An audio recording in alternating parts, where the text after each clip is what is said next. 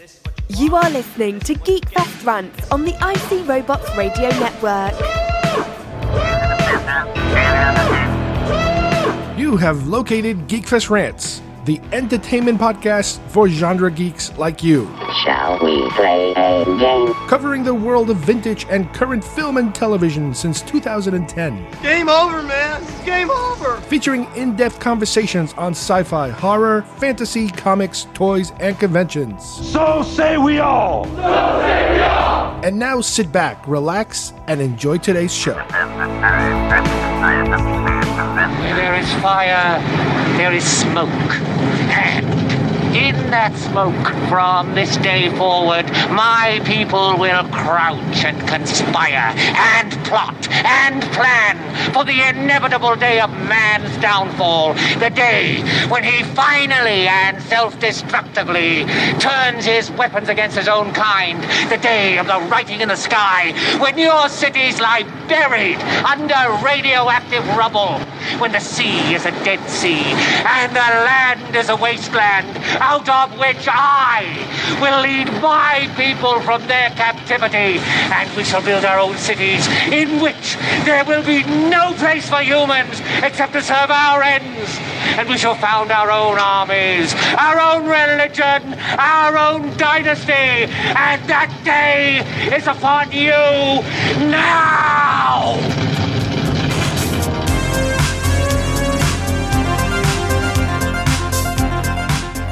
Hi everybody, and welcome once again to Geekfest Rant. My name is Carlos Perron, and today we are returning to a familiar environment that we visited before, and that is Planet of the Apes.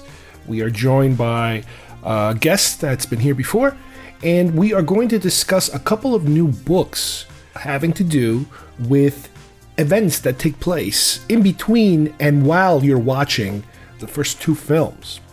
Planet of the Apes is a very special franchise that has been around for a very, very long time and has rebooted itself quite a bit through the ages. And just like with other franchises, you could call it expanded universe version of this particular franchise has gone on not only beyond the original films, but through comics and books, originally a long time ago, but very recently there's been a new wave of books that are delving into an area that is very, very fascinating and brings us right damn smack into the events of some of these films, especially the first two. So let's get started with Planet of the Apes.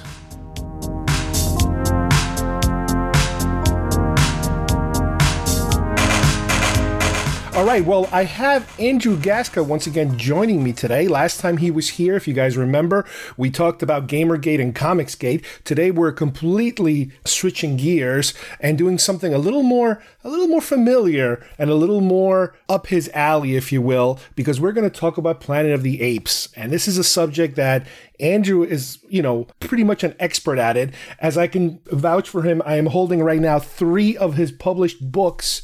And specifically, the reason I started down this particular path is because of his latest book, Death of the Planet of the Apes, which takes you to a whole area that you might be wondering about after seeing the film, especially the first and second film. And then we'll also cover a couple of his previous books that kind of lead us into this current book.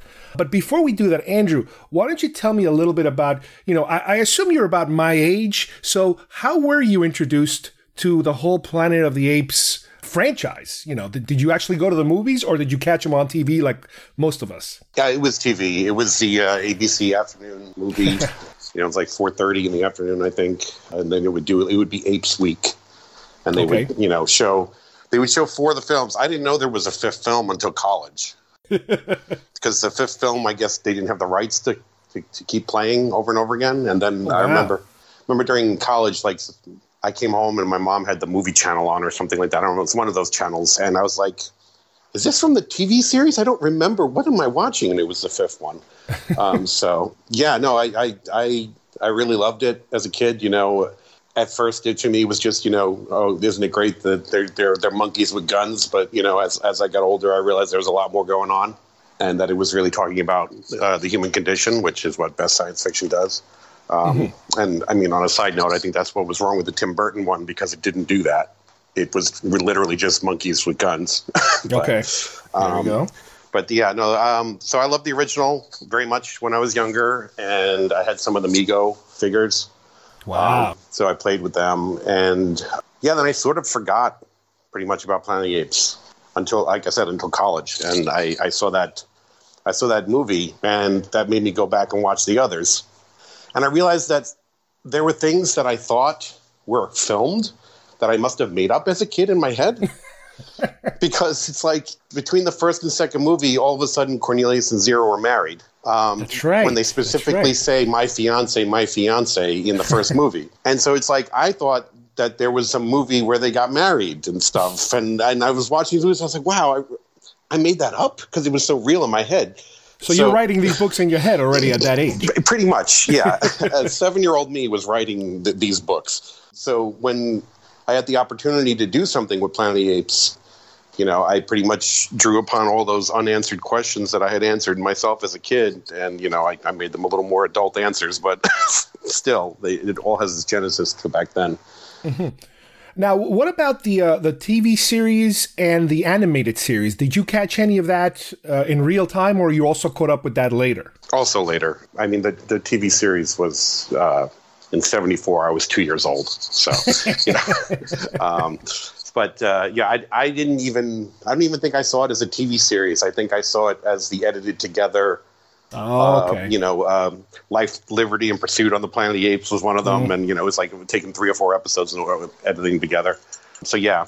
But I knew that was from a TV series even back then. But the animated series, I'd caught a couple of episodes here and there. And I always would cut. I think it was on too early. Because I would always catch the last 5 minutes and be like, damn it. So I hadn't really seen them. And then when I got into Planet of the Apes again in college, I went to used bookstores and I found all the novels that had come out in the past. Uh-huh. And there was this series of novels that I thought was original Planet of the Apes novels. And they were amazing. And I just thought they were written so well. And I later found out that they were novelizations of the animated series. Oh, okay. So there was no original Planet of the Apes novel that took place in the classic universe until my conspiracy book came out in 2011. Wow. Did you read any of the movie adaptations that they put out, I guess, at the time of the release of the films, the original films? Yeah, I read all those in college. Like I said, okay. I hunted all the books down. There was 4 books that adapted the TV series, and there was one for each of the movies. The only movie that doesn't have an adaptation is the first one, because the original novel that it was sort of based on is what they always release as that, but it's not at all the same as the movie. And it's very different, very different. Now, what about the modern films? Did you watch any of them? How do you feel about those modern ones? I thought Rise was okay. I thought it had potential and it could go either in a good direction or a bad one. And then with Dawn and War, it definitely went in a good direction because those movies were fantastic. It's not the same thing. Anybody who tries to say that it's part of the same universe is just out of their minds. But, you know, it's a very good take on the material. And it took it all very seriously. I mean, it could have with the way movies are nowadays, it could have very easily made it into some kind of campy thing, and it wasn't. Yes. So yes. I really enjoy them. You know, they're separate from the classic stuff. And ironically, those movies do pretty well. I mean, the third one didn't do as well as they wanted it to do. But Fox seems to have been having the problems with that lately, with Alien and then with this, which makes me think that these things are going to be better translated to streaming. That's a theory I have, that Alien, Planet of the Apes, a bunch of properties like that are going to be moving, and even Predator are going to be moving into streaming service instead of being movies. They have a legacy, and people will watch them, but I don't know if everyone's going to go to the theater for them anymore. So that's a possibility. Yeah, that's a real possibility. Oh, the movie didn't do as well as they wanted it to, but it still did well. It still did very well. Now, let me ask you, from the original films, do you have an order of which is your favorite and which is your least favorite? Like, what order would you place them in? Right. Well, I mean, the first one is always going to be the best because it is a classic movie on its own. Never mind the fact that it's part of this larger universe thing. Yes. You know, it's just a really good movie, even if it just ends that and there was never anything else. Mm-hmm. But after that, my favorite is Conquest, especially the extended version of that, which was on the Blu-ray release. It was the director's cut, which is much bloodier and has a much more disturbing ending. Yes. And then my favorite after that is Escape, because I think it has the most heart of all the films. And again, it's like those movies. It's like Escape is this lighthearted romp, Look at the monkeys trying to adjust to our society, and then they get with a super downer ending. Yeah, obviously. They get brutally slain at the end. He's shooting a baby and everything. I'm like, geez, yikes! If that didn't fuck me up as a kid, I don't know what did. So, and then Beneath, because Beneath I think has incredible concepts and visuals. I just think the plot is weak of Beneath, and that was one of the struggles I was having to try to make it. I literally was trying to build the second half of Beneath with Death of the Planet of the Apes, because it's just, Chuck Heston didn't want to be in it, so we have another astronaut who goes through the same things just really fast, so we can move the story along. It's got problems, that movie, but the visuals and the ideas of the mutants and all the stuff is fantastic ideas. Battle is just embarrassing. The TV series has better production values than Battle does, and it almost feels like part of the TV series. Yeah, that's why I said I was like, is this a TV series? I don't understand. I kept looking for Alan and Pete, and they weren't there. But the thing that's sad about that is that Paul Denton, who took over the writing stuff with the second movie with Beneath, he was weaving this tapestry that. Yeah, there were lots of holes in it because he didn't even pay attention to dates between films and things like that. But still, he was creating this universe that was really interesting and was really about teaching you a point by smacking you in the face with the ending. And then he got sick, and he had written the plot for it. And I've seen this plot, and it's one of the things I'd love to do. Jeez. And I've talked to Fox about it, is do a novelization of his original plot. Oh. Because it was amazing. And it ends just the way the other movies end, with oh shit, we're fucked, And then this movie, when he got sick, they gave it to a husband and wife team who are known for doing children's movies. Oh, yeah. And it's they did that because Fox was they were looking at the numbers of sales and stuff, and they were like, hey, you know what? We sell a lot of Planet of the Apes toys. Maybe we should write these for kids. And that's what happened with that movie, and that just closed the door. So. Well, that's ironically, I believe, the time period, between the last film and the television series when the actual merchandising of the franchise actually took off. That's when you started seeing product. It wasn't in the beginning. It was close to the end. Right. No, yeah. It was definitely in that. I thought it was before Battle, but you might be right. Maybe I'm wrong about the selling of the toys. Maybe it was after. Interesting. Yeah. Now, I completely agree with you. I used to have, obviously, the first one was always the best. Then the second one, I used to like it because of the production value. The fact that they were able to bring so... And obviously, if you read the history of the films, every film there was a little less money and a little less money and a little less money. And you could kind of see that. But the second one retained a lot of the look and the feel of the original. Granted, like you said, Charlton Heston didn't want anything to do with it. They convinced him to do a quick cameo that turned into 2 scenes eventually. But you could tell they were kind of we need a clone of Heston to kind of lead this film because we don't have him anymore. Yep. But Conquest, little by little, has become my second favorite one for completely different reasons, because it actually tells you the pre-story of what happened, and it's very, very political too, which the more you watch it, the more that you can make these connections with, what was happening, not exactly in the 70s, but definitely in the 60s. Yeah, late 60s. So that's definitely an area that I can appreciate more and more. Like you said, with the one with the more lighthearted one, yes, it's a little more lighthearted with a really twisty, dark ending. But I still like the way that they were able to connect this mythology of the science, of the time travel science, the scientist that theoretically invents it. Oh, Half-Life, yes. Yeah, and how they, even though they're not very good at it in terms of portraying it on the films as the films get older and older, there's still a thread that you can follow of, okay, this is where this leads to, and this guy leads to that guy. And even some of the guys that show up later that are supposed to be government guys, it's the beginning of the mutants. It's that whole thing kind of, you can say, all right, that's where that connection, goes off into. Now, let me ask you, when you were putting together these books, I always heard, because my connection is more with Star Star Wars, how some Star Wars writers, they're told, you cannot go here, you cannot go there. Did you have a free range of where you wanted to start with Conspiracy? I had a very unique situation with this. I had been working for Rockstar Games and making very good money there. And I pretty much had given up on breaking into comics or novels or any of that stuff. I was just, making good money doing that. And I was like, all right, this is what I'll be doing. I went to the comic shop and there was a new Planet of the Apes comic book on the shelves. And I was like, oh, who's putting this out? Is it Dark Horse? Is it Marvel? Is it DC? And it was somebody called Mr. Comics. Oh. And I'm like, who the F is Mr. Effing Comics? And if they can put this out, why can't I? Was literally what went through my head. So I hired an entertainment lawyer and I decided I was going to start Blam, which is my studio, book packaging studio. Mm-hmm. And we reached out to all these companies to try and get licenses. I actually almost had Star Trek because it was right after Nemesis and Enterprise had tanked. So they were at a low point. Yeah, and I almost had it. And the licensing person I was dealing with, who was negotiating the deal, had gone on vacation. And this brand new company called IDW had come in and put in a bid of $15,000 more than I had. Oh, jeez. And her boss just signed off on it without giving her a chance to see if I could offer the same. And back then I was making a ton of money and I totally could have done it. So that drives me crazy every day. But I wound up with Space 1999 and I wound up with Planet of the Apes. Wow. When Fox was interested, I went to them at the licensing expo and had a meeting with them. And I told them what I wanted to do.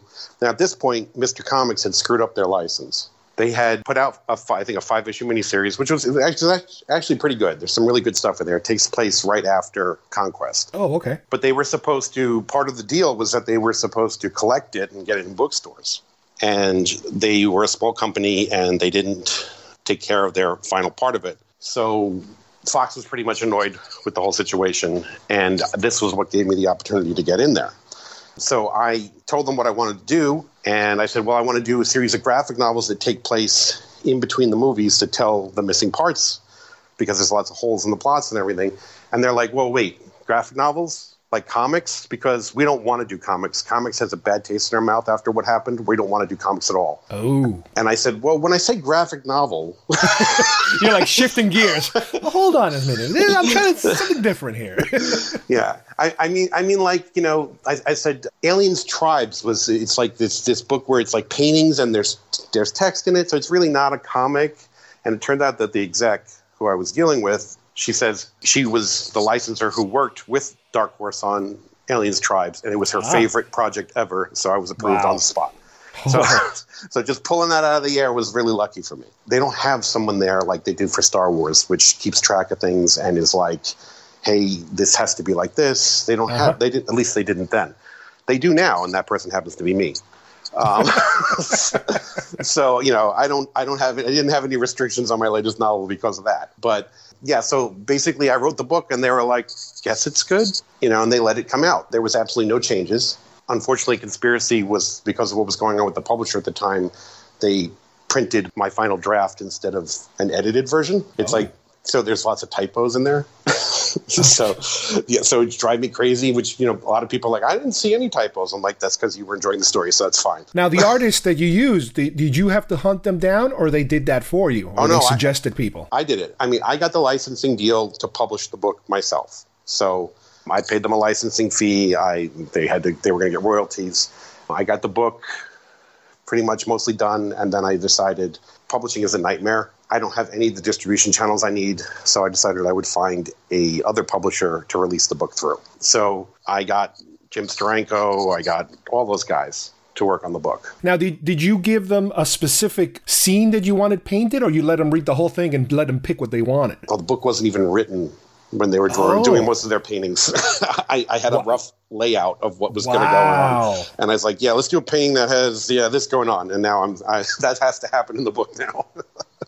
Well, I absolutely love, especially the drawings of the Liberty ship, because it's so hard to find something out there other than the official pictures. Right. But then you can see the rest of the ship and what's connected to. And even if when I'm reading the further books, even on Death and the Planet of the Apes, then I can reference Conspiracy to see where all these connections are and how these ships actually work. Yeah, I was very lucky to get Andrew Probert to design that. He designed the Cylons on the classic Battlestar. He designed the Enterprise for the motion picture, and he did the DeLorean from Back to the Future. So I mean, he was on the top of my list. Now let me ask you a question, because I'm always a little confused about this. I understand you have the Liberty designations for the different ships, and obviously there's more that we don't see, but they're referred to. How does the Icarus name come about? So the Icarus thing was never an actual name. It was a fan name. So I was going to use it in the novel originally, because it's so prevalent that no one even realizes that it was really a fan name. It's like, where is it coming from? Mm-hmm. It always bothered me, because I was like, okay, so the ship that falls out of the sky is named after the dude who falls out of the sky? That's kind of stupid. That's like naming a ship the Titanic after the Titanic. Yes.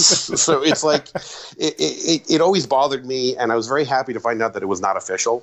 And while I was writing the book, they released an anniversary Blu-ray set that had a newsreel type thing in it. Oh, yeah. And they called the ships Liberty 1 and 2 in that. So I just changed the names immediately, because I was like, I didn't want to use this Icarus bullshit anyway. But I kept the idea of it in relation to what you find out in the second book, if you know what I'm talking about. Okay. So I'm sure we'll get to that when your questions come up for that. But yeah, so basically, spoiler alert, the ships are reverse engineered from something that fell out of the sky. Right. So it's Project Icarus becomes Project Liberty when we design our own versions of it. So now that's one of the things I noticed, is that especially with Conspiracy and Death, is that the story structure goes back and forth different times, remembering very important events. And in Conspiracy, obviously it's the Landon story. That's the focus of the story. We're learning how he got to that point. Where we see him, walking around like a zombie with the scar on his head. It gives us everything that led up to that.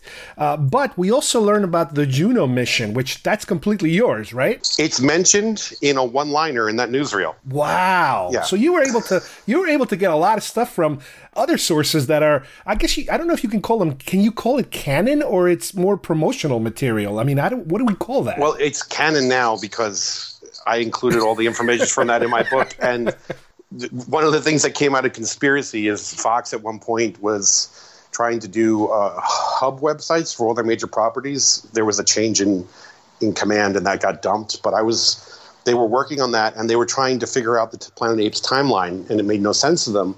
And so the guy who was in charge of licensing at the time, Josh Izzo, the franchise team went to him and were like, we don't know what the hell to do with this. And they're like, well, I know this guy who wrote a really good Planet of the Apes novel, so he seems to know stuff better than us. Why don't we hire him as a franchise consultant? And they called me, and I'm like, do you think you want to consult on this? I'm like, yes.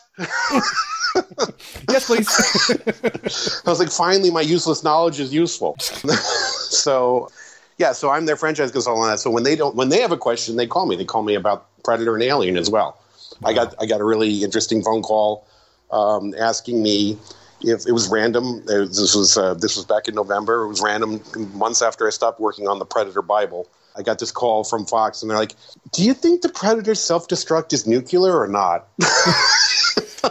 Hold on, let me check. And I said, there's really nothing that clarifies it is. I said, people think it is because of the mushroom cloud, but it's really cool if it's nuclear, so I'm going to say, yeah, it is.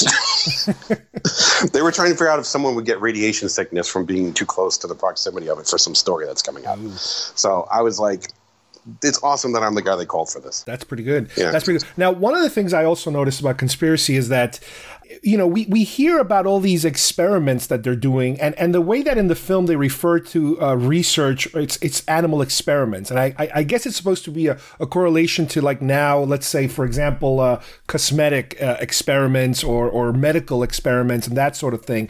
And you really, unless you're an animal activist, you really don't have that much of a connection to it.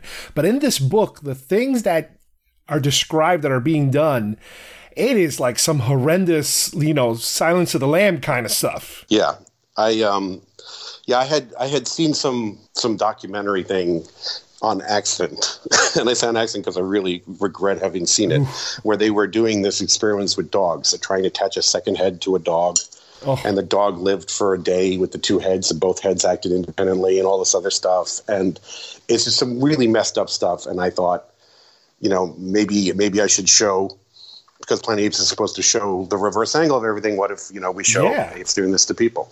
So now let's jump to the next book. And again, this is not the order I read them in, but the next book is Tales from the Forbidden Zone. Now, here you're involved with Titan Books, and this is a compilation of many short stories, correct? Yes. So what had happened with this is I was always supposed to do the 2 books, Conspiracy and Death. Mm-hmm. Because of publisher delays and whatnot, because Archaea, the publisher I had, got bought by another company, and then there was this whole thing, my rights lapsed. And when I wanted to renew them, the guy, Josh Izzo, he said, I'm sorry, because Fox has changed their policy. We don't do small deals like this anymore. So unless you can promise us $100,000 and blah, blah, blah. I was like, yeah, okay, that's not happening. Quick question. Was Death supposed to be also a book with art in it or a regular book? No, they were both supposed to be illustrated novels. I see. Yeah, I had the license to do 2, and if they did well, I could expand the license to do 4 more. So I have 6 books that were plotted. So the guy at Fox pretty much convinced, he said, okay, I'll tell you what I'm going to do. Titan just got the rights to do novels for the new version of Planet of the Apes.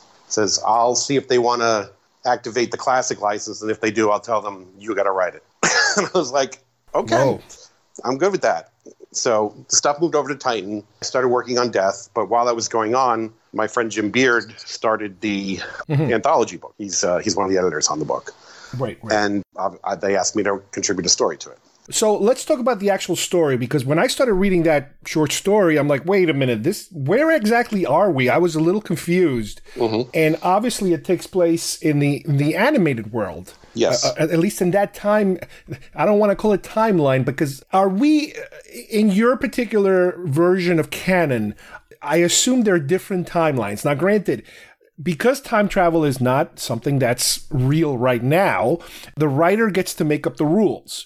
So, whether you're dealing with Terminator or Back to the Future or whatever, somebody has to establish the rules that either everything resets itself because the person with the time machine makes the rules, or they are existing multiple timelines happening, all over the place. Where are we with this particular story as far as canon goes? So when they hired me to basically work on the Planet of the Apes Bible, the timeline was the thing that they were having the trouble with. Because the timeline of the animated series actually takes place during and after the time of Beneath, and the world blows up in Beneath. So, and they had no cars in Beneath, but they're driving cars and flying airplanes in the animated series. So they were really confused about all this. So basically, I mean, it was all right there from the 3rd movie and the 5th movie when Hasline and then Virgil, the orangutan advisor to Caesar. Time is a highway with an infinite number of lanes. You change your lane, you change your destiny. So I went with that as the blueprint for Planet of the Apes. So basically, every single astronaut that left and disappeared and wound up showing up in a Planet of the Apes, they all leave from timeline A. Okay. Which is why the reason for this is Taylor launches from timeline A, never shows up. Okay, we'll send Brent now. Okay, that didn't work. We'll send these guys. Okay. Escape is the beginning of timeline B, because Cornelius and Zira show up in 1973, but several astronauts launch after that and are surprised to find that there's an ape future. So clearly they couldn't have launched from that timeline. So timeline A, all the astronauts launch that are from everything. It eventually becomes a TV series. 1,000 years after the TV series, it becomes the first 2 movies. Cornelius and Zira and Milo go back in time, create Lane B. Lane B is escape. And conquest? And conquest. And battle. Okay. And battle. Got it. Something happens, which is the plot of a future book of mine, which I cannot get into details of. Got it. But something happens where something comes back in time during Conquest, which shifts Conquest into the director's cut of Conquest. Ooh. Okay, which forms Lane C. We need charts for this. We need a chart. Where's my whiteboard? Hold on a second. So, and C would lead to Paul Denn's original plot for Battle. And so it would be C is a very dark future. If there's a story I want to read out of everything apes related, to me it's all Conquest related. Yeah. Something out of Conquest, because that is such a rich environment to kind of mine more stories out of. You should definitely check out the Mr. Comics comic series of Revolution on the Planet of the Apes. It's really good. Okay. I think you'll like it. Because it's, like I said, it takes place right after. They're still in the city. So it's not even, they haven't even left the city yet. It's like the next second after the movie. And in a way, they're able to, by giving them more technology to interact with technology in a backhanded way, it kind of brings you back to the first book, which was way more technological than anything we've seen in the first couple of movies. Right, totally. So, I almost didn't connect this here. So, Lane B, right? It's Escape. Yes. It's the original version of Conquest. Mm-hmm. Well, I say original, the one we know. The one we know, right. The original one is technically the director's cut. But regardless, Battle and the future of that universe is the animated series. Okay. So, in the animated series time, Taylor never shows up because Taylor launched from Lane A and landed in Lane A. Now, tell me again, what about the television show? Is that a continuation to what? That is in Lane A, so it's 1,000 years before Taylor shows up. So it's a completely separate one. Got it. Yeah. And it's still in the progression is still happening. The technology's still left over, little pieces. Humans are still talking before they're forbidden to talk in some shape or form. Something happens, which I guess... in the modern movies, they specifically talk about how people, because of a virus, they stop talking. What is the reason now for, in Lane A, for example, of humans stop talking? They talk about in the beginning of Conquest about how a virus was brought back from space that killed all the cats and dogs. Right. So what I have done is made that virus also start to accelerate intelligence in apes and dumb down humans. So it's part of that virus. Yes. Got it. But the irony of it all is that in Lane B, that virus was brought back by Cornelius and Zira because it's a normal part of the atmosphere in their future. Wow. So that's why when Cornelius tells you about what happens in the future, and he's talking about Lane A, he's talking about 500 years from now, apes revolt. But in Lane B, it happens 20 years from now because the virus was brought back early. It's much sooner. Right. Yes. Wow. Yeah, that's... And that's, I'm reading the short story, and I'm like, wait a minute. Why is this guy acting friendly? I'm used to this guy not being very friendly. Why is he collaborating with these guys? And then you read about the, I think, what was it called? The Unknown Ape? Yeah. Yeah. And it's like, okay, now we're getting into something really, really out there that it's like, whoa, I've never even thought of this possibility. Have you seen the animated series recently, at least? Or I've seen a couple of episodes, but I've never seen it in order. I must have just hopped around a little bit. What sucks about that is, and that's exactly what had happened to me originally, it's a continuing story. It's so much better than the TV series. I love the actors in the TV series. But the storylines are just, the 1970s, fugitives on the run, go to a town, help the town get out before the bad guy shows up. It's the Incredible Hulk. Exactly. It's exactly the Incredible Hulk. But the animated series, it's definitely worth taking a look. But there's an episode where someone raids the tomb of the unknown ape in there. And that's where I got the idea for the unknown ape. That's where you jumped off of that. Yeah. All right, so now let's go fast forward now to your latest book, the one that's out now that everybody can buy. I mean, you can buy all the books, obviously, but this is the one that's out right now, the newest one. Mm-hmm. Again, this is the book that you already had it in mind to turn it into a book form as opposed to a graphic novel? Yeah, both. And there was no chance of going back to the other format at this point? No, there was no chance of going back to anything. Titan only wants to publish regular paperback novels because they sell better. And they're less expensive, honestly. You don't have to pay for art. They're cheaper to print. And they get into more stores. So now in this story, a little bit similar to Conspiracy, we're able to jump back and forth. And the best thing about this, the best part I like about this book, obviously, is, I am familiar with, what happens to Taylor. And it's implied or inferred, in terms of, okay, he spends some time with the mutants, but we don't know what happens. But the best thing I love is his background, his military history, and all these different weird encounters that he has. Part of them to make him this... I really didn't... I mean, it's hard to like Taylor in this book. He's such a bastard. I mean, now you could say part of it is his war experience, what he went through in Japan and, as a POW.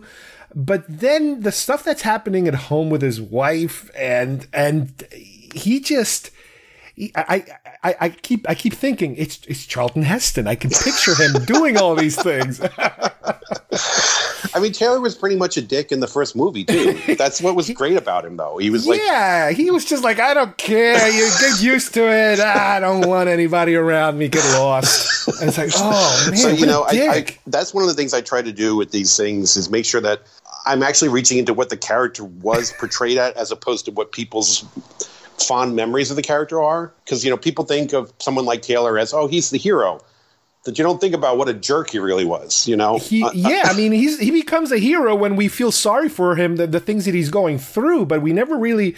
We kind of ignore the beginning that, you know, he's talking about it. He's fed up with everyone on Earth, and I don't want to come back here, and this is all messed up. And, you know, it's like, whoa, this guy's got some serious issues. Now, the other thing I found very interesting is that what is the purpose of the Liberty mission? And the fact that they are supposed to go out there and I guess use this new technology to form some kind of colony somewhere really far away.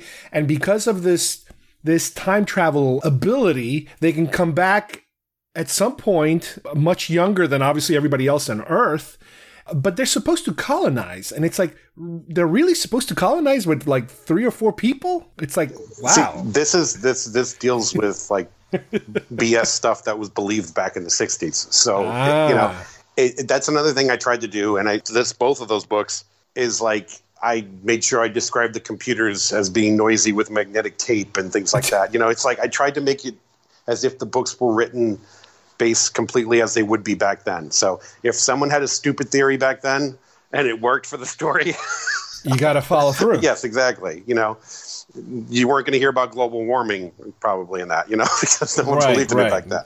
That was more science fiction at that point. You know, people are smoking all over the place in those books I wrote. So... But now, is it conceivable that there were, I mean, granted, you know, in this book, we learn about many projects. And again, I don't want to spoil anything, but there is a project called Church Door, which is very ambiguous all the way to the end. But I mean, obviously, we can make the connection when we get to the final, you know, when we put everything together, when we put the book and the movies together, we know exactly where we're going with this. But is it possible that there might have been either other intentions for this mission that we don't even know, that even the astronauts didn't know? I mean, I have other books coming. Wow. Whew.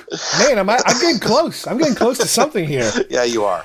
All right, let me jump to Korea, because this is where the book takes a turn into an area that I was not expecting. If this is considered if everything is considered science fiction, this is a subgenre of science fiction that I had never heard Planet of the Apes make that connection. Had that connection been done before? No. The events of Korea? No. Okay. It kind of, the best thing about that particular event is that when you look at modern science fiction, anything from like the X-Files, for example, to, you know, other shows where they touch upon different subgenres, it's like, yes, this is an accepted theory. Granted, it's all science fiction. I understand that. But it is an accepted theory of, you know, technology and where these leaps happen, these huge leaps in technology. You know, it's a nice little shortcut when you have that as your source. Mm-hmm. Let me put it this way. There's a clue to that in the short story, actually. Okay, I got it. And there will be more information revealed in the next couple of novels. So if you want to find out the full story, everybody has to buy enough of these books so that they make me do all 6, okay? Damn it, come on. Put these books out. You can't tease us like this. I'm holding you hostage. So. Let me ask you something else. The mutants. Yes. We have a very one-dimensional view of the mutants from the second film. Here, with your different books, you've been able to kind of tap into a different kind. I mean, they're all kind of in the mutant world, more or less. Some of them less advanced, some of them controlled by mutants, some of them independent. Did any of that come from other canon, or you made that up? Specifically, like, what do you mean? Like the big brains? The brains, or those white creatures that are attacking Monkraut and Zao? They all make appearances of one kind or another in the Marvel comics from the 70s. So yeah, that's where they're coming from. Yeah, so those brains were the bad guys in Terror of the Planet of the Apes, but that takes place about 1,000 years before this. So they were in a different position. They were in power then. So I'm showing what happened to them over the centuries since then. they had a slave race, which was the white ones. But they were just like an army. That's what they were used as back then. So you were able to bring all that in. Yeah. I wanted to show. I like the concept of that stuff, and I wanted to show. Well, we've never. Obviously, since the series was canceled, no one's ever picked it up. We don't know whatever happened with those. So let's see what it'd be like, hundreds of years later. Now, what's also very interesting is that you get really deep into the politics of the caste system, if you will. Even though it's theoretically we've abolished the caste system, but there's definitely a caste system still there, where the gorillas are doing one thing, the orangutans are doing another thing, and the chimpanzees are doing something in the middle. It is very, very reminiscent of the way things work in America, let's say. Now, is that something you think was established early in the 60s when the first film came out, or that's something that had to be kind of polished and made more obvious, for future versions of the films or all these books? I mean, it's tough because for me it's obvious looking at it, but I've been looking at it so long and trying to find angles on things for so long. So I don't know. I mean, it always felt like that the ape society was an oppressed one where everybody's just supposed to do what they're supposed to do and don't question anything, and so everybody has their little slot and they need to stay in there. And I always felt like, the idea of, the system's been abolished, but nothing's really changed. I mean, It's like, okay, well, blacks are no longer slaves, but everybody's jerks to them, back in the day.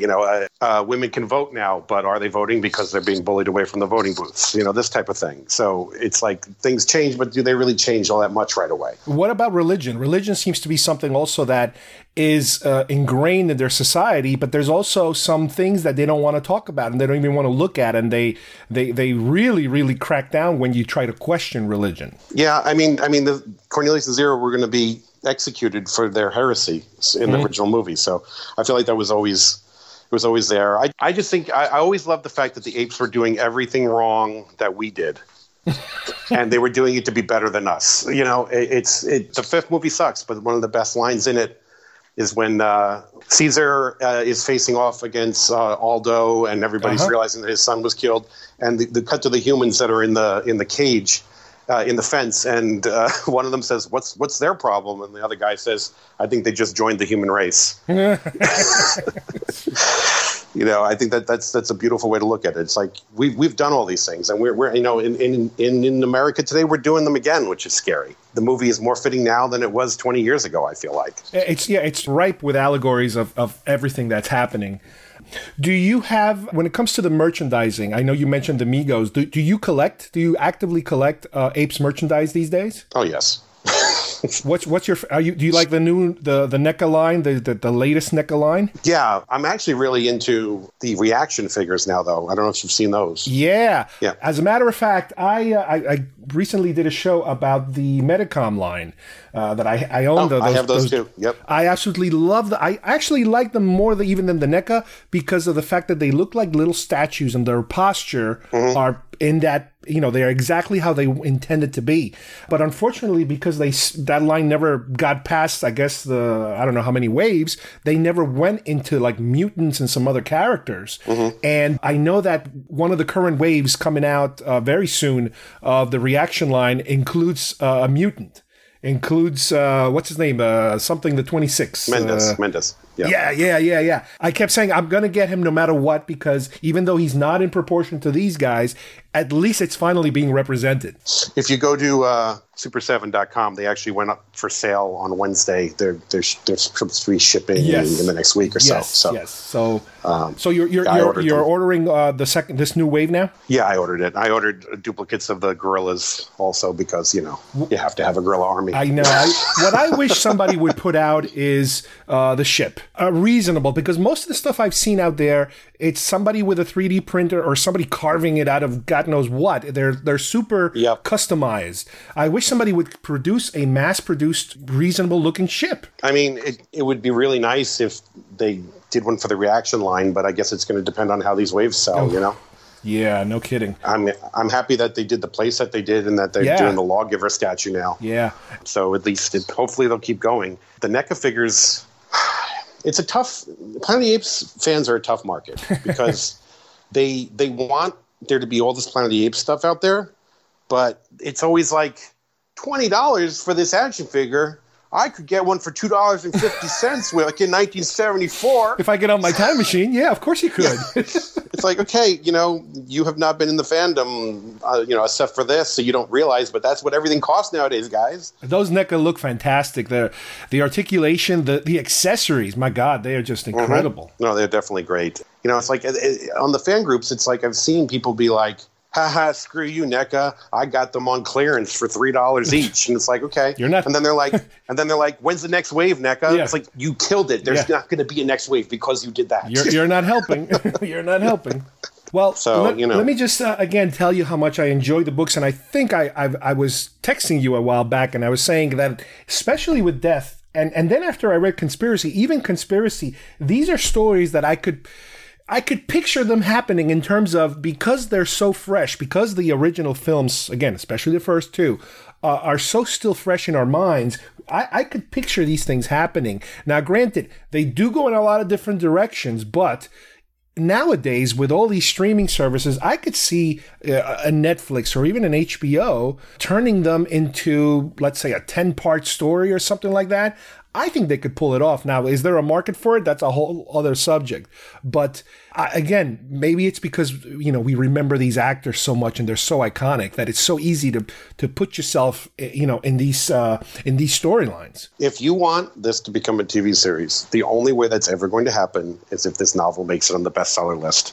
Otherwise, what's going to happen is they'll come up with some other idea for a TV series, which we'll probably have to do with the newer stuff. But, that's the way it works. Everything is just about numbers. So, they know there's X amount of Planet of the Apes fans. What do these fans react the best to? If my book reached the bestseller list, they'd totally look at it for that. Would it happen? I don't know. Would I see any money for it? No. That's not the point. The point is that fans vote with their dollars. So, the way things are nowadays, everybody's always like, oh, I downloaded it for free off this website, or, I took it from the library. Okay, you can take a book out from the library, sure, just give it back. But even if you're giving it back, it's like, if you don't have the money to afford these things, whatever, then live your life. But if you love this thing and you want to see more of it, put some money into it, because that's how they decide whether they're going to do it again. For example, if War did terrible, right? Yeah. War of the Planet of the Apes, it didn't. No. But if it had, right, they would not have said, oh, War wasn't a good movie. They would have said, oh, nobody likes Planet of the Apes. That's the way the studios think. And then that just kills Planet of the Apes for the next decade. So, I don't know. I'll get off my little soapbox now. Well, you heard it. Anybody listening to this that it's into Planet of the Apes, this is it. You guys have to get this book. And again, if you like it, then you're probably going to do the same thing I did. You're going to end up buying the other two, because these are great stories. I'm not an EU type of person. I always stay away from all that extra stuff. I like to stay with the movies. But sometimes, every now and then, I run into something that it's like, wow, this could fit right in. And these three books definitely accomplish that, as far as I'm concerned. I had totally had you pegged wrong. I totally thought you would be an EU guy. Seriously. Really? Yeah. I mean, I was a hardcore Star Wars Expanded Universe guy, probably up until like my work made it impossible for me to keep up with it. But wow. But yeah, I'm surprised, because why have you not an Expanded Universe guy? There's just so much out there that I find it impossible to keep up with. With that said, right. I did grab a couple of books. For example, the Darth Plagueis novel. Everybody was raving about it so much, and I'm like, all right, fine, I'll give it a chance, and I loved it. It's good. But with that said, I'm not going to jump into again. There's too much. There's just so much out there that I wouldn't. When I collect things. You've heard of completists. There are people that like to get everything, and yes. it's a never-ending battle when you try to get everything. And with books, you'll just keep chasing your tail for the rest of your life, because there's so much. Yep. But again, when you run into something good, you have to tell people about it, and this is definitely one of those things. Well, I appreciate that. So thank you, Andrew. I hope to hear from you soon on a different subject. And I hope to hear, even more important, about some of these future books coming out. Yeah, as soon as I can tell you something, I will. I mean, I can tell you that there is another Apes project that I am working on that hopefully we'll be able to make an announcement in the next few months. Cool. It is not a novel. It is something else. And if you want the exclusive... well, keep me informed. Definitely. Thanks a lot. It's great talking to you. You got it. Bye-bye. Well, I would like to thank once again Andrew for joining me today. Love it when we have an expert in the subject, and man, does he know his stuff backwards and forwards. He is a huge Planet of the Apes fan, and read these books, buy them. I guarantee you're gonna love them. I had a really good time reading them. It was so easy to imagine all these scenes. As I was reading, especially the latest one, Death of the Planet of the Apes, it was like I was watching a movie. It was like I was watching a mini series. And, you know, when you have such iconic characters that only seem to have lasted one movie, but they're like superstars. You know, those images kind of like burn into your mind, and it is so easy to imagine all these events taking place in between the scenes as certain things are going on. We get to fill in all these gaps and all these questions that we might have had, and specifically Andrew had all these questions of what was happening, you know, around the story that we were presented with the movie. So once again, thanks, Andrew. And as usual, thank you guys for listening, and we will see you soon here at GeekFest Rants. Bye-bye, everybody.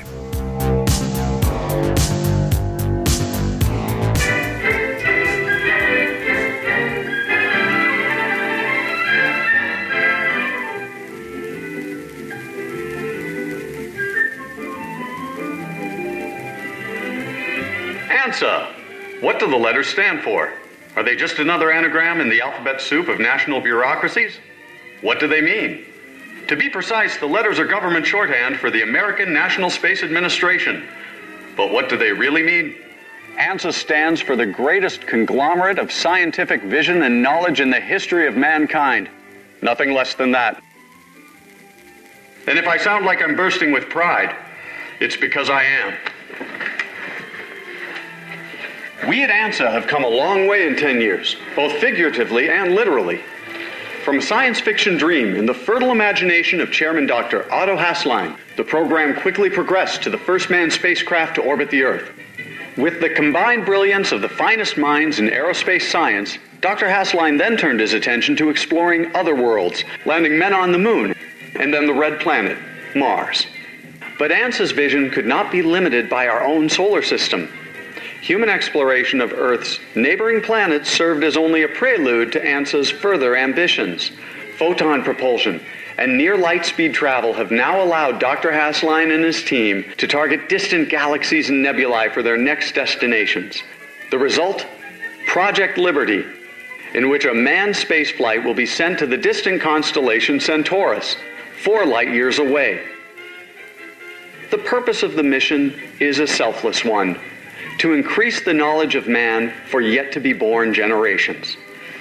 This is the Liberty One, a winged chariot that will propel man into the greatest adventure ever conceived. Built to withstand the pressures of near-light-speed travel, the Liberty represents the technological crown jewel of the ANSA fleet. After a 5-year series of exhaustive tests and prototypes, the ANSA team are confident that it is ready to carve its place in the annals of history. Like a shooting star, the Liberty will slice through space at velocities approaching the speed of light. Dr. Hasslein discovered that under this circumstance, time dilates. The astronauts aboard the ship will age only 18 months, while 2,000 years will have elapsed on Earth.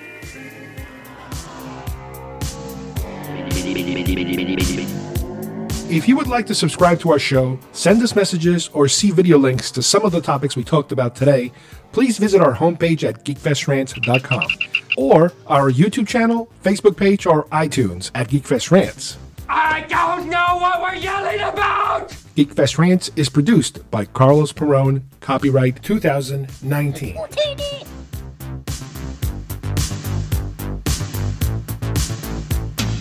This broadcast is part of the IC Robots Radio Network. Visit icrobots.com for this and many other nerd/nostalgia related podcasts. You won't be sorry for long.